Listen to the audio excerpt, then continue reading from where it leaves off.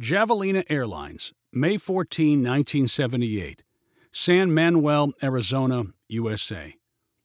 You don't even have a radio. Aren't all planes supposed to have a radio? Neil Bangerly shouted at his new father-in-law. The ground below him was getting farther away and moving in a blur. "Radios are for when you want folks to find you," shouted Junie Evans above the wind and engine noise. He smiled mischievously at his son-in-law. "When I'm flying, I don't want to draw a lot of attention to myself." "Why not?" "Let's just say the government and me had a misunderstanding. I had a little accident, and they took away my license." "What kind of accident?" "The kind when you get too close to the ground. But don't worry about that. No one's going to care if we stay low. We're not hurting anybody if they don't know about it." "I wish you would have told me all this before I got inside." That would have only scared you. Then we couldn't have had any fun."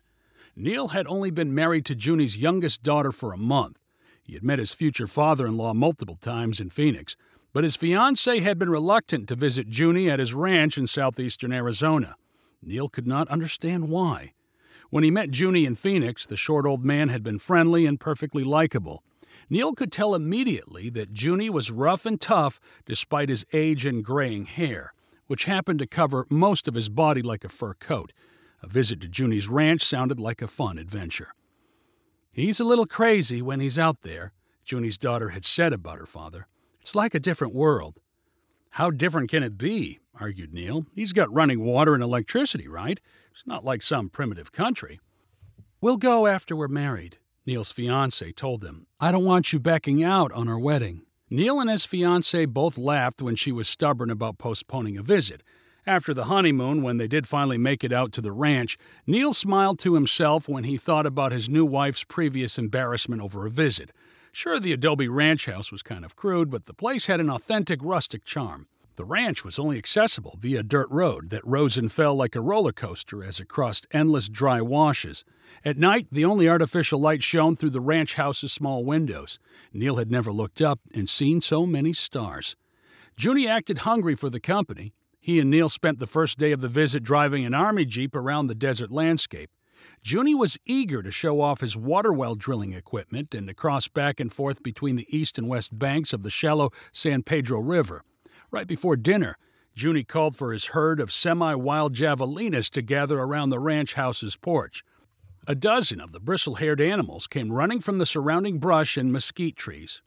At first, Neil thought they were wild pigs, but Junie pointed out their tusks and lectured Neil on how javelinas and pigs are not related. He kissed the smallest ones on their wet snouts. "We'll try to have a little more fun tomorrow," Junie told Neil. "I had fun today," Neil said in reply. "Don't do anything special on my account." "I think we should check out the airport," said Junie. "What's the airport?" "You'll see." "Okay, it already sounds fun." Neil smiled and assumed Junie was talking about an interesting rock formation or maybe some wind-blown trees. The next morning, the airport proved to be a flat stretch of dirt carved with a bulldozer next to the river. On one end of the dirt runway sat a sun-bleached single-engine Cessna. "Does it actually fly?" asked Neil. "Let's take a closer look," replied Junie. When Neil had gotten into the co-pilot seat, it was supposed to be for an inspection. He was shocked when Junie began flipping switches and the engine turned over. No, I don't want to fly. I'm getting out," yelled Neil. "We'll just taxi to the end and back," called Junie. The plane started to move before Neil could open his door and jump. "She really sounds good," called Junie over the engine as the plane picked up speed. "We might as well take her up for a minute." No, Neil yelled again. That was about the time he noticed the hole in the instrument panel where a radio was supposed to be. After Junie explained the missing radio and his revoked pilot's license, Neil did his best to talk them back down to the ground. "Your daughter's not going to like this. Come on, let's turn around and go back to the house." "We might as well follow the river for a while since we're up here," called Junie. "Relax and enjoy yourself. You're as safe as in your mother's arms." Neil clutched his seat and took another nervous look at the ground and river below. "I took one of the javelinas up last week," shouted Junie. "He went a little crazy. Those little tusks can really cut you when they're excited. Lucky we were still close to the airport." After a few minutes of listening to nothing but engine noise, Neil hoped maybe he was overreacting. Junie seemed to know what he was doing and was obviously toying with his new son-in-law. The quickest way to end the trip was not to act scared or provoked. Neil decided he would try his best to pretend like he was enjoying the flight. Reflections from the winding river kept flashing from below, and then Neil was surprised to see the water up ahead was intersected by a paved road. Junie began a slow left turn and began following the road. He looked over at Neil wearing a sly grin. "I usually follow these roads when I want to go somewhere. Easier than worrying about a map," Junie shouted. Neil nodded and resisted the urge to say they should turn around. He kept his eyes on the cactus and creosote bushes of the arid landscape. The highway looked hot and dry. A red speck appeared in the distance and got bigger. It turned out to be a small car floating toward them on the pavement. "Look out there!" Junie cried with excitement after the car had passed beneath them. "You see him? A hitchhiker. I'll bet he's hot and thirsty. You done much hitchhiking?" Neil shook his head and acted disinterested. "One time I went from Florida to Oregon with just my thumb," called Junie. "The deserts are the hardest stretches. The sun makes you loco, and you'll do anything for a ride." Neil kept staring out the window. "I got an idea," shouted Junie. "Let's drop in and give that guy a ride." Neil could not stop his reaction. "No! Are you crazy?" "Why not?" "There's a million reasons why not." Junie smiled like a middle school teenager planning a classroom prank. "We got a tank full of gas, and I've never flown a hitchhiker anywhere. That guy will be grateful for the rest of his life." Junie banked his wings and began circling the road. "All we need is a nice, flat spot. You watch for cars." Junie flattened out the plane's wings and lined its nose up with the road. Neil gripped his seat, bit his lip, and stared into the distance for moving specks on the pavement. Junie flew over some bumpy, curved sections and then pointed confidently to a mile-long straight stretch of road right in front of the hitchhiker.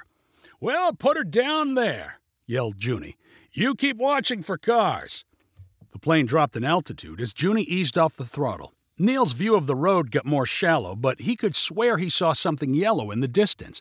It was bigger than a sign or a stripe of paint. "I think a car's coming," shouted Neil.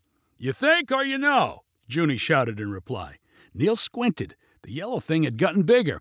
I know! Junie turned his attention from the ground directly below to the straight line of highway in the distance. "I can't see anything." "It's coming! Don't land!" The plane dropped farther, and Junie seemed more interested in his instrument panel than the road. They were less than 20 feet from the ground. "Car! Car!" screamed Neil. Then he realized it was even bigger. "Truck! Truck! Truck!" Junie finally acknowledged the problem and pulled up on the plane's yoke.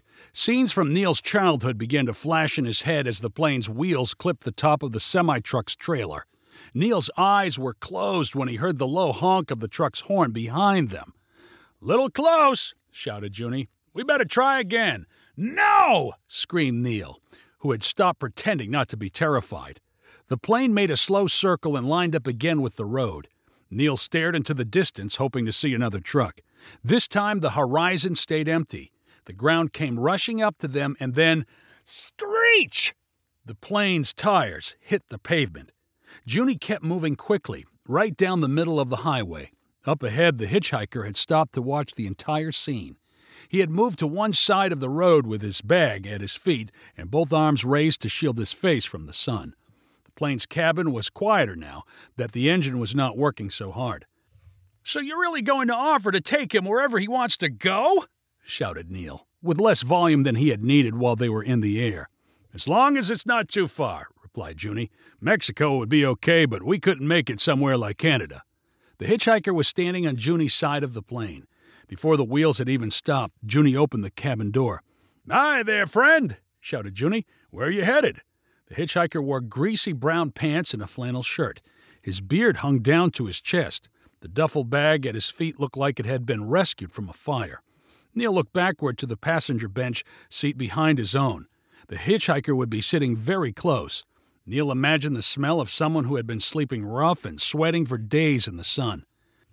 "Heading north," shouted the hitchhiker, like he was having a casual conversation at a truck stop. "Well, hopping back, I'll take you there," shouted Junie. He turned to look at Neil with satisfaction. "No thanks," called the hitchhiker. "What was that?" yelled Junie. "I said no thanks." "But I said I'd take you anywhere you want to go." And I said no thanks. I'm not that desperate for a ride. I'd rather stay alive. Junie's grin disappeared. Get in this plane. We went to a lot of trouble for you. No way, the hitchhiker shouted back. He grabbed his duffel bag and began jogging down the road. Do you believe this guy? Junie shouted at Neil. You try to do something nice, and this is the thanks you get. Junie revved the throttle to start the plane moving again. The Cessna followed behind the hitchhiker until he dropped his bag and ran off into the surrounding desert. Hitchhikers these days are soft and spoiled. When I was hitchhiking, I wouldn't have turned down any kind of ride, yelled Junie. Offer me a ride on top of a manure truck, and I would have taken it. Junie brought the plane back to a halt.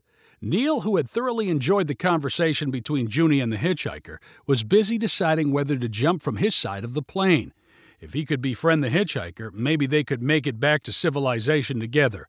Neil put his fingers on the door handle, but Junie seemed to sense exactly what was happening. Better get going while the road's still clear, he called and gunned the plane's engine. The pavement began whizzing past, and Neil knew he had lost his chance for escape. 20 seconds later, the plane was back in the air. Let's head on back, shouted Junie. Good idea, shouted Neil. Probably for the best. I don't actually have a full tank of gas. How much have you got? I'm not sure. The gauge is broken. Junie tapped on one of the dials on the plane's instrument panel. But don't worry, we'll make it. Neil's temples began to throb, and he let out a scream. We better! And when we get back, I've got a mine shaft I want to show you, shouted Junie, his sly grin reappearing. You ever held a stick of dynamite? If you enjoy this story, please rank it on the website 500ironicstories.com. Please subscribe on the website to get weekly updates as new stories are posted, and please share with friends using the convenient links available.